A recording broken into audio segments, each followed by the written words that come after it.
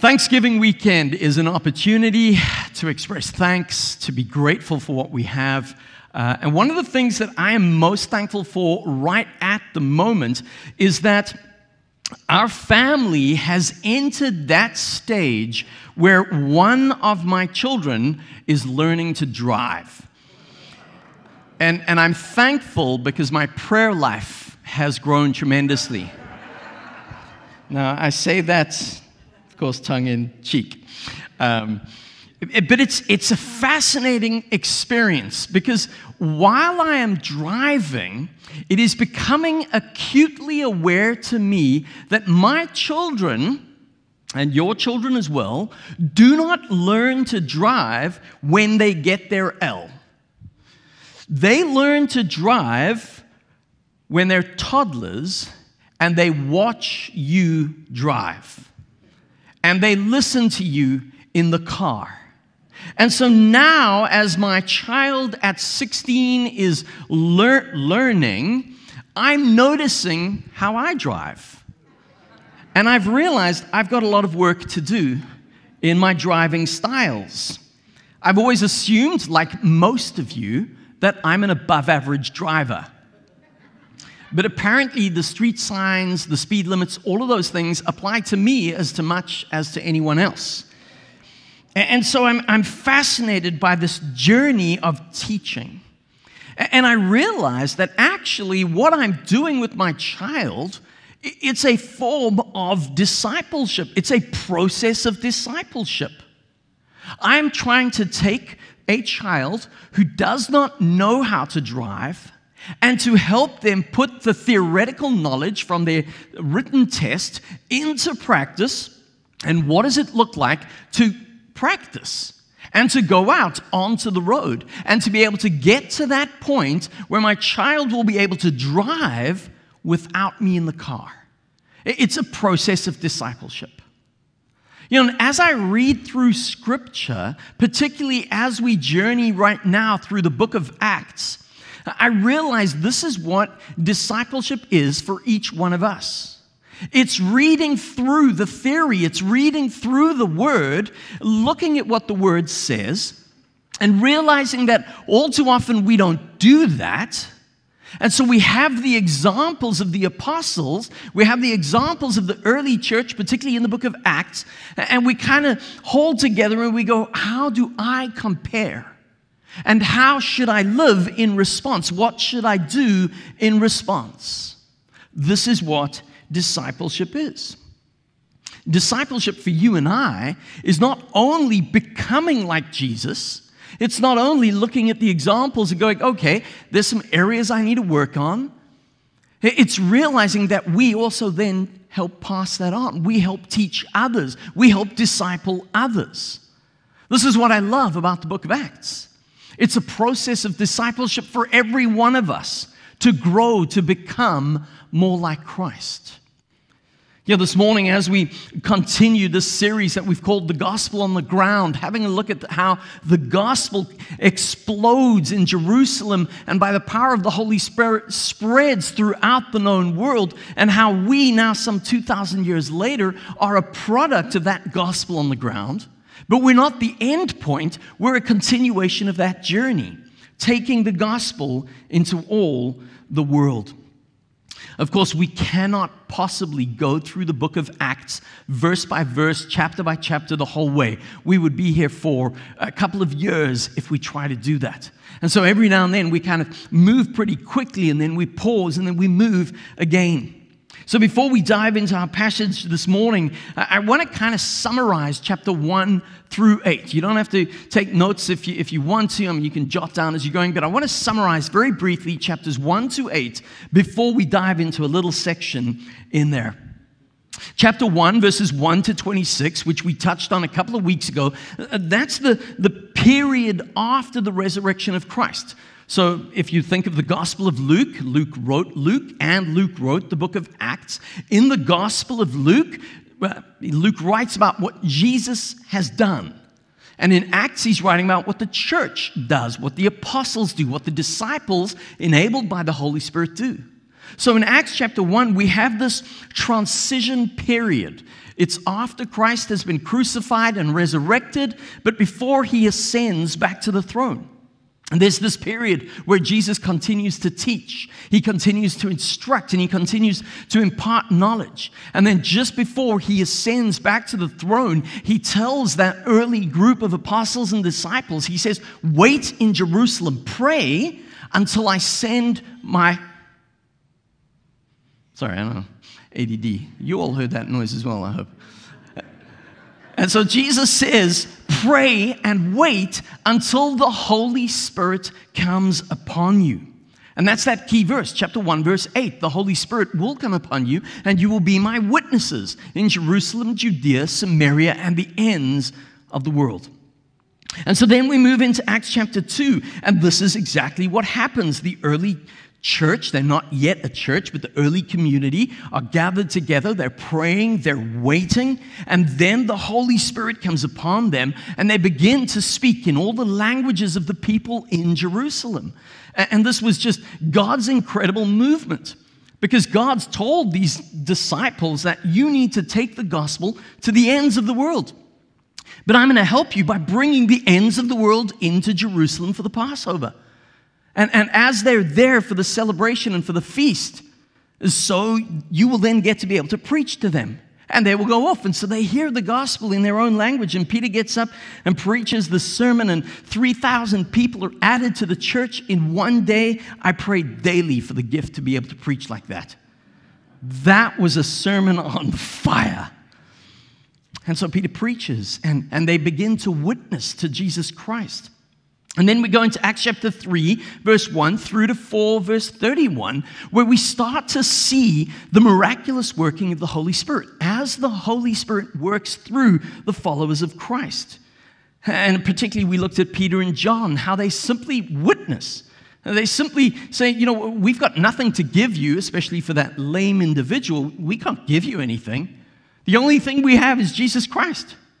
And we're going to proclaim Christ. And in the proclamation of Christ, so God moves in miraculous ways. And there's that key verse in that portion in Acts chapter 4 and verse 12, where in the middle of preaching and against the threats against them, they simply say, salvation is found in no one else, for there is no other name under heaven given to mankind by which we must be saved. And then from Acts chapter 4 at about verse 32 through to the end of Acts chapter the end of Acts chapter 7, we see this repeat. It's almost like a repeat cycle. Again, there's the miraculous workings of the Holy Spirit through the disciples. There's persecution, there's opposition. There are these images of the church growing, and as the church grows, of course, that creates its own challenges, and there are needs for leadership. There are needs for those who serve and who help out, and so God provides through that. And again, persecution increases, but it's no longer kind of just opposition vocally. Now we start to see disciples jailed, disciples flogged. But yet, even in the midst of it, I love the fact that in the midst of being jailed and being flogged, so the disciples praise God. They're thankful that they were counted worthy of being persecuted. They're thankful for this, and so they keep going, and they pray for strength, and they preach into it. And then at the end of Acts chapter 7, beginning of Acts chapter 3, we see this image of Stephen, who in his preaching, in his proclaiming, he so offends the Pharisees and the Jews, and they accuse him of blasphemy that they end up stoning him. And as they stone him, we read in Acts chapter 3, Acts chapter 8, verse 3, we read that as they're stoning him, they lay their cloaks in front of a man named Saul. And we're going to touch on him in a couple of weeks. And so there's clearly tons of material in those 7 to 8 chapters. I could preach, as I said, multiple sermons. And we're just touching on the highlights. I hope, I encourage you, I challenge you, and I implore you, read through the book of Acts. You will get far more out of it as we're journeying if you spend time reading and meditating on it and thinking about what it says to us. This morning, I want to have a look at Acts chapter 4, verses 32 through to Acts chapter 5, verse 11. And we're going to read it in a moment. If you are taking notes, my title is A Good Example of a bad one. Which, if you think about me talking about driving lessons earlier on, I am probably a good example of a bad one when it comes to that. The scriptures will be up on the screen as well, but if you have a Bible or if you've got a phone or anything like that, you're welcome to follow along. I'm going to read from Acts chapter 4, verse 32 through to 5, verse 11. Now all the believers were one in heart and mind. No one claimed that any of their possessions was their own, but they shared everything they had. With great power, the apostles continued to testify to the resurrection of the Lord Jesus. And God's grace was so powerfully at work in them that there were no needy persons among them. From time to time, those who owned land or houses sold them, brought the money from the sales, and put it all at the apostles' feet. And it was distributed to anyone who had need. Joseph, a Levite from Cyprus, whom the apostles called Barnabas, which means son of encouragement, sold a field he owned and brought the money and put it at the apostles' feet. Now a man named Ananias, together with his wife Sapphira, also sold a piece of property. With his wife's full knowledge, he kept back a part of the money for himself, but brought the rest and put it at the apostles' feet. And then Peter said, Ananias, how is it that Satan has so filled your heart that you have lied to the Holy Spirit and kept for yourself some of the money you received for the land? Didn't it belong to you before it was sold? And after it was sold, wasn't the money at your disposal? What made you think of doing such a thing? You have not just lied to human beings, but to God. When Ananias heard this, he fell down and died. And great fear seized all who had heard what had happened. And then some young men came forward, wrapped up his body, and carried him out and buried him. About 3 hours later, his wife came in, not knowing what had happened. Peter asked her, Tell me, is this the price you and Ananias got for the land? Yes, she said, that is the price. Peter said to her, How could you conspire to test the Spirit of the Lord? Listen, the feet of those who buried your husband are at the door, and they will carry you out also. At that moment she fell down at his feet and died. Then the young men came in and, finding her dead, carried her out and buried her beside her husband. Great fear seized the whole church and all who heard about these events.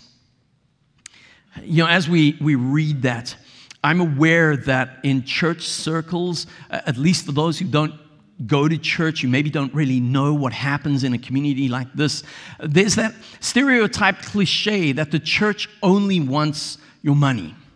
And so when we get to a passage like this, it might be very easy to misconstrue it. And certainly an unscrupulous preacher might try and twist it in order to challenge and have people feel guilty about not giving to the church. And so I know when we read this, you might kind of go, okay, Brian's going to tell me I've got to go sell my land and give him the money so he can buy a private jet. That is not what we're saying this morning. And that's not even what this passage of Scripture is saying.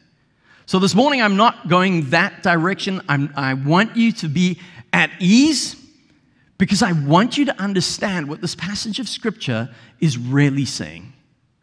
Remember that the early Scriptures, as the apostles wrote, as the books that we have that form our Bible formed and came together, they did not have chapter numbers or verse numbers.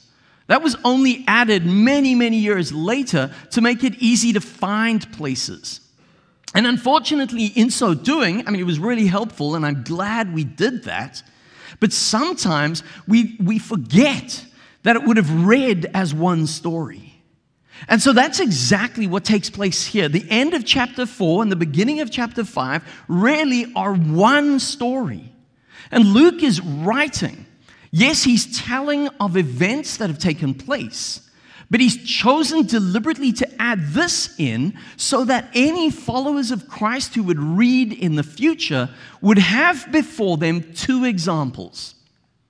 Two examples that existed in the church as one unified story of what would we be like? What should we act like? And actually, I love the fact that Luke has done this.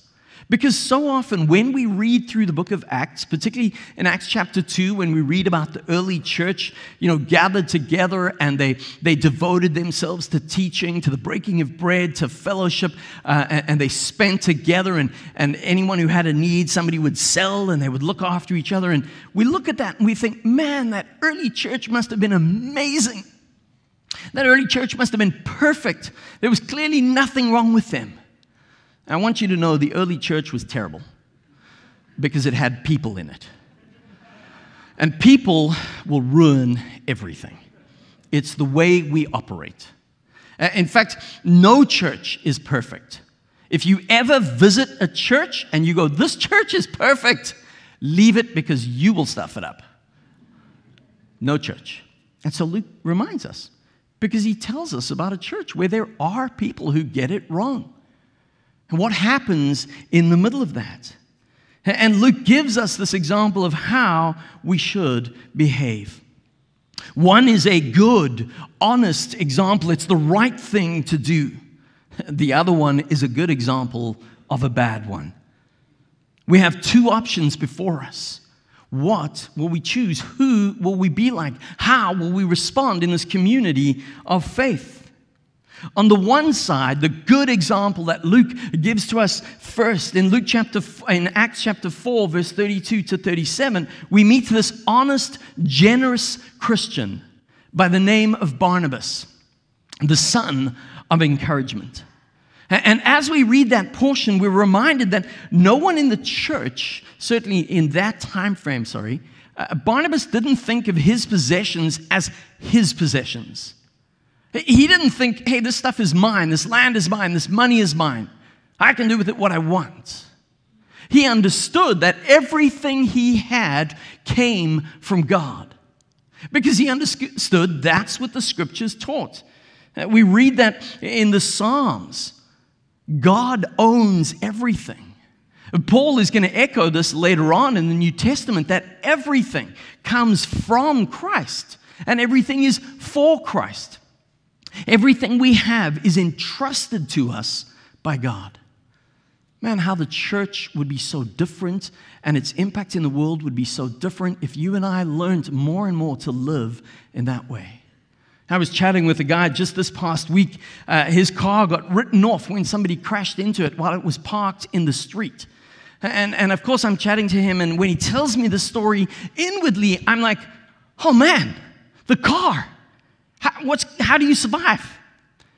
But he knew exactly who had done it because they hit the car and then rolled down the hill and left an oil mark all the way into their driveway. So he went down there and he knew them. And it turned out it was the daughter who had panicked and was scared and understandably shaken and went home. And the father was embarrassed and the father was trying to profusely apologize until this gentleman said, how is your daughter? And of course the father was a bit like, what do you mean? We're worried about the car. And he said, I don't care about the car. It's just a car. It's not a person. God gave us that car in the first place.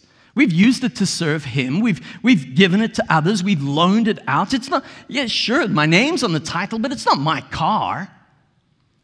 Can you imagine how the world would be different if more and more of us had that view of our possessions? That's how Barnabas understood. Barnabas looked at the needs in the church, and Barnabas chose to sell land and to bring the proceeds and give it to the apostles to distribute. Now, it's very easy. We might read this and we might think, okay, this is some weird sort of Christian socialism.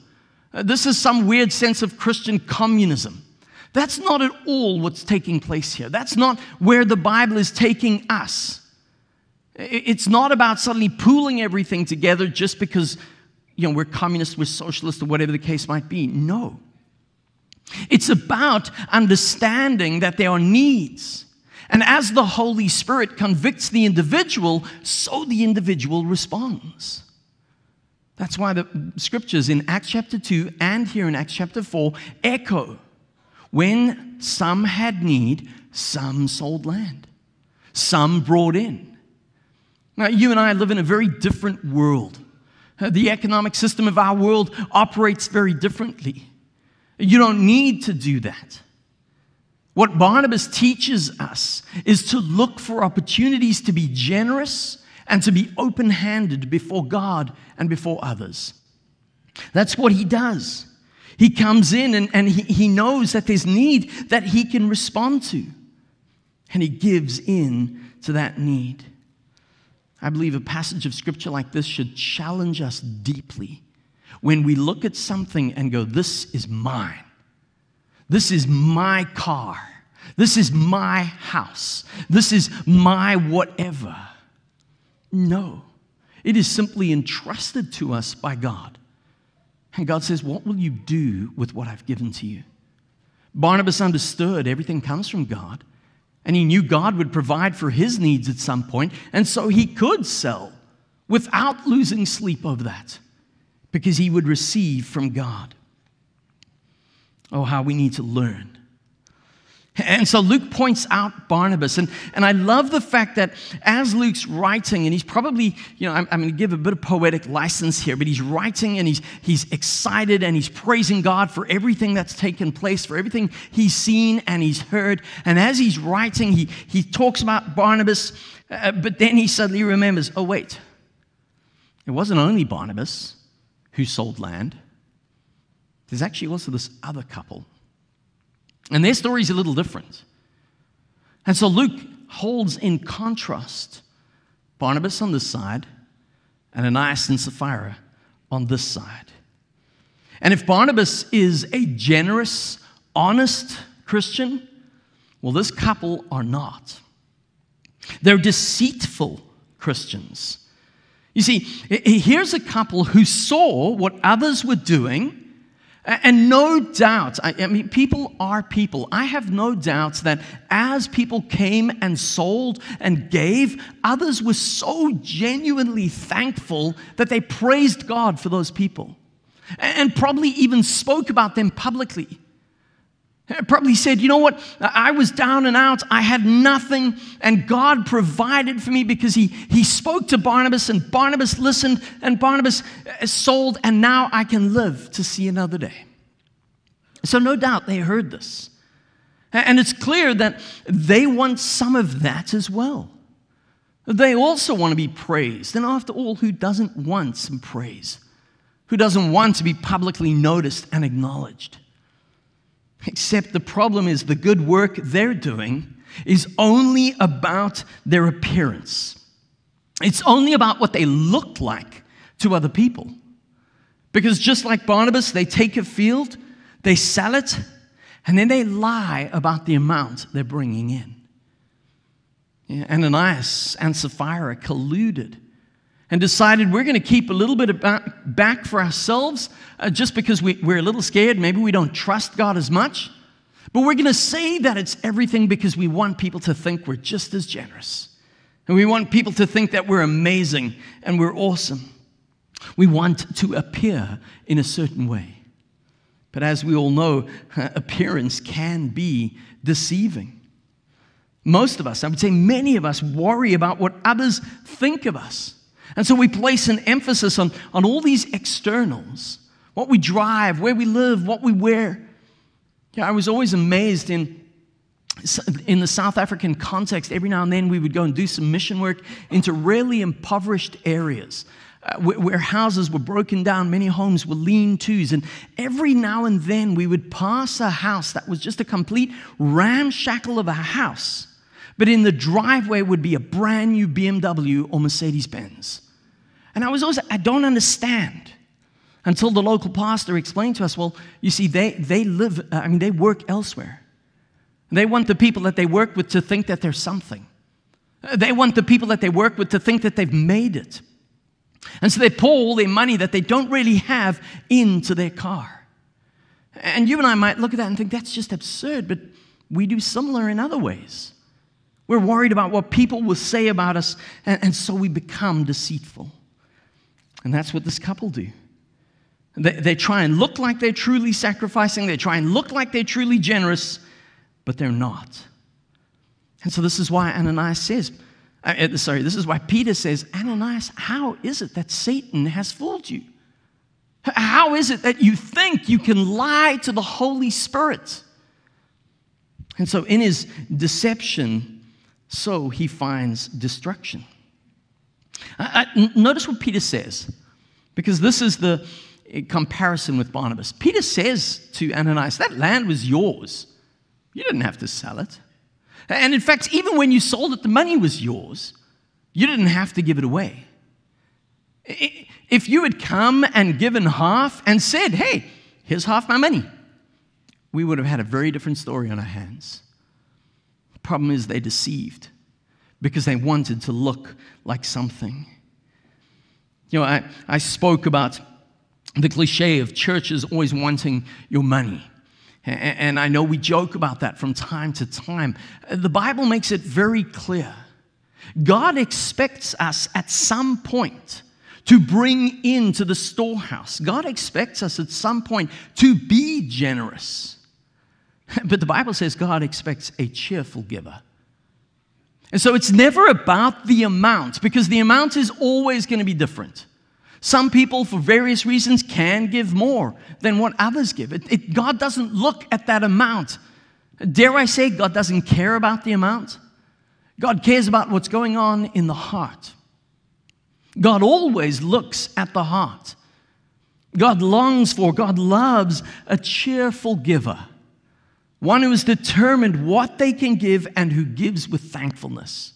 Yes, sometimes, for some of us, God will prompt us by the Holy Spirit to give in a sacrificial way, where there is a little portion of our hearts kind of going, God, that's a lot. I don't know if I can afford that.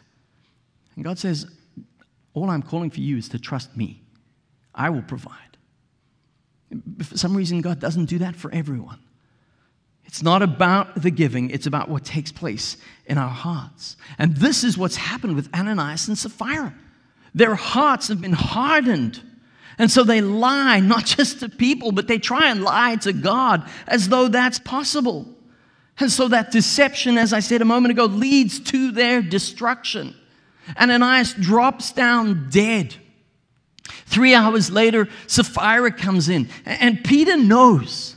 So Peter gives her an opportunity to come clean. Peter gives her the second chance because God gives us second chances all the time. But even in that second chance, she continues the deceit. And in her deceit, she also drops dead.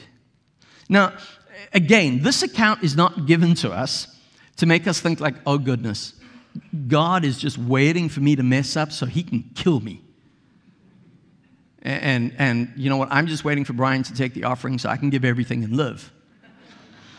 No, not at all. God doesn't kill us when we get it wrong.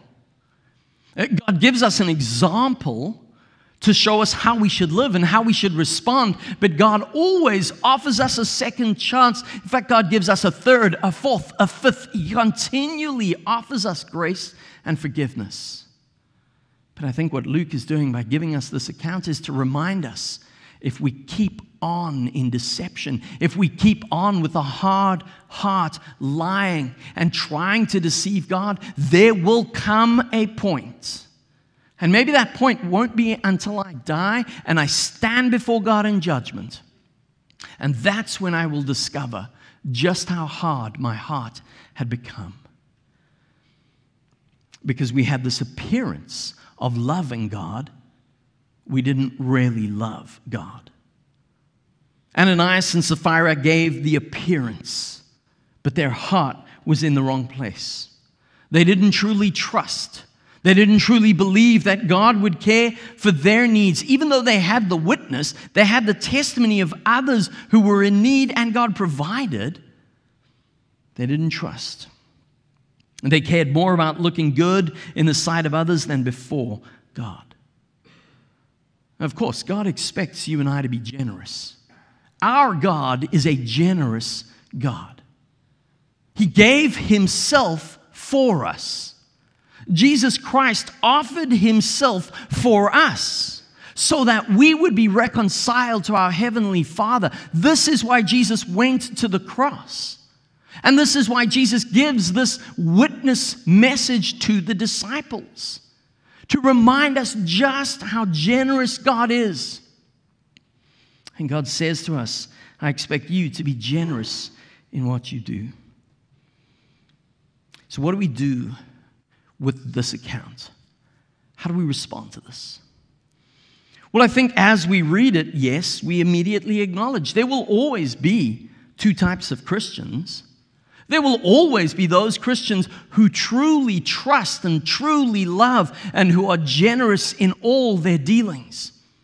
And there will always be those Christians who try and just look the part.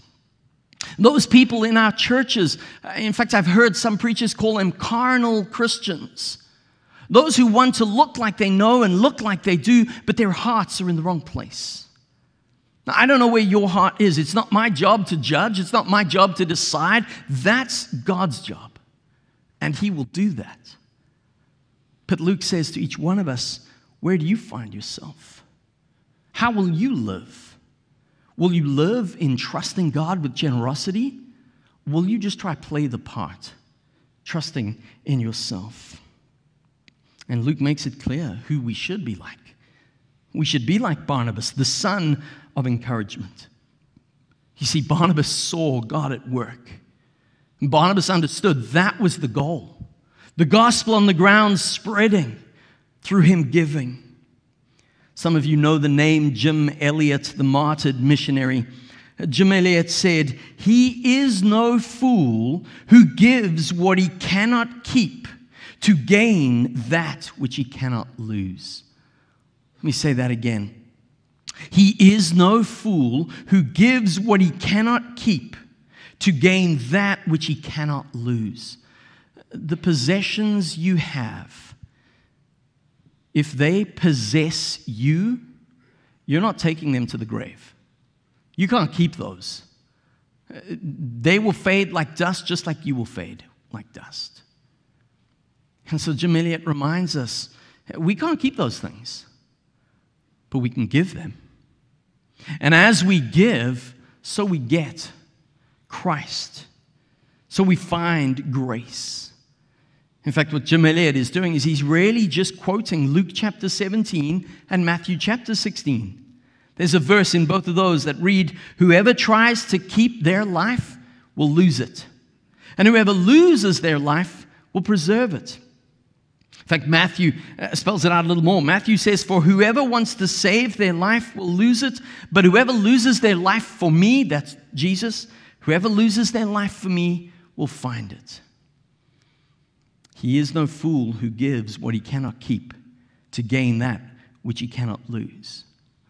You know, this Thanksgiving, as you share and as you express thanks, I pray that at some point you will think about your possessions. And you will hold your hand out in a sense, and maybe in your hand hold your car, your house, whatever possession it is. And I pray that at some point you will say, "God, this is yours. What would you have me do with this? How will this bring your gospel to the ends of the world?" Let's pray together.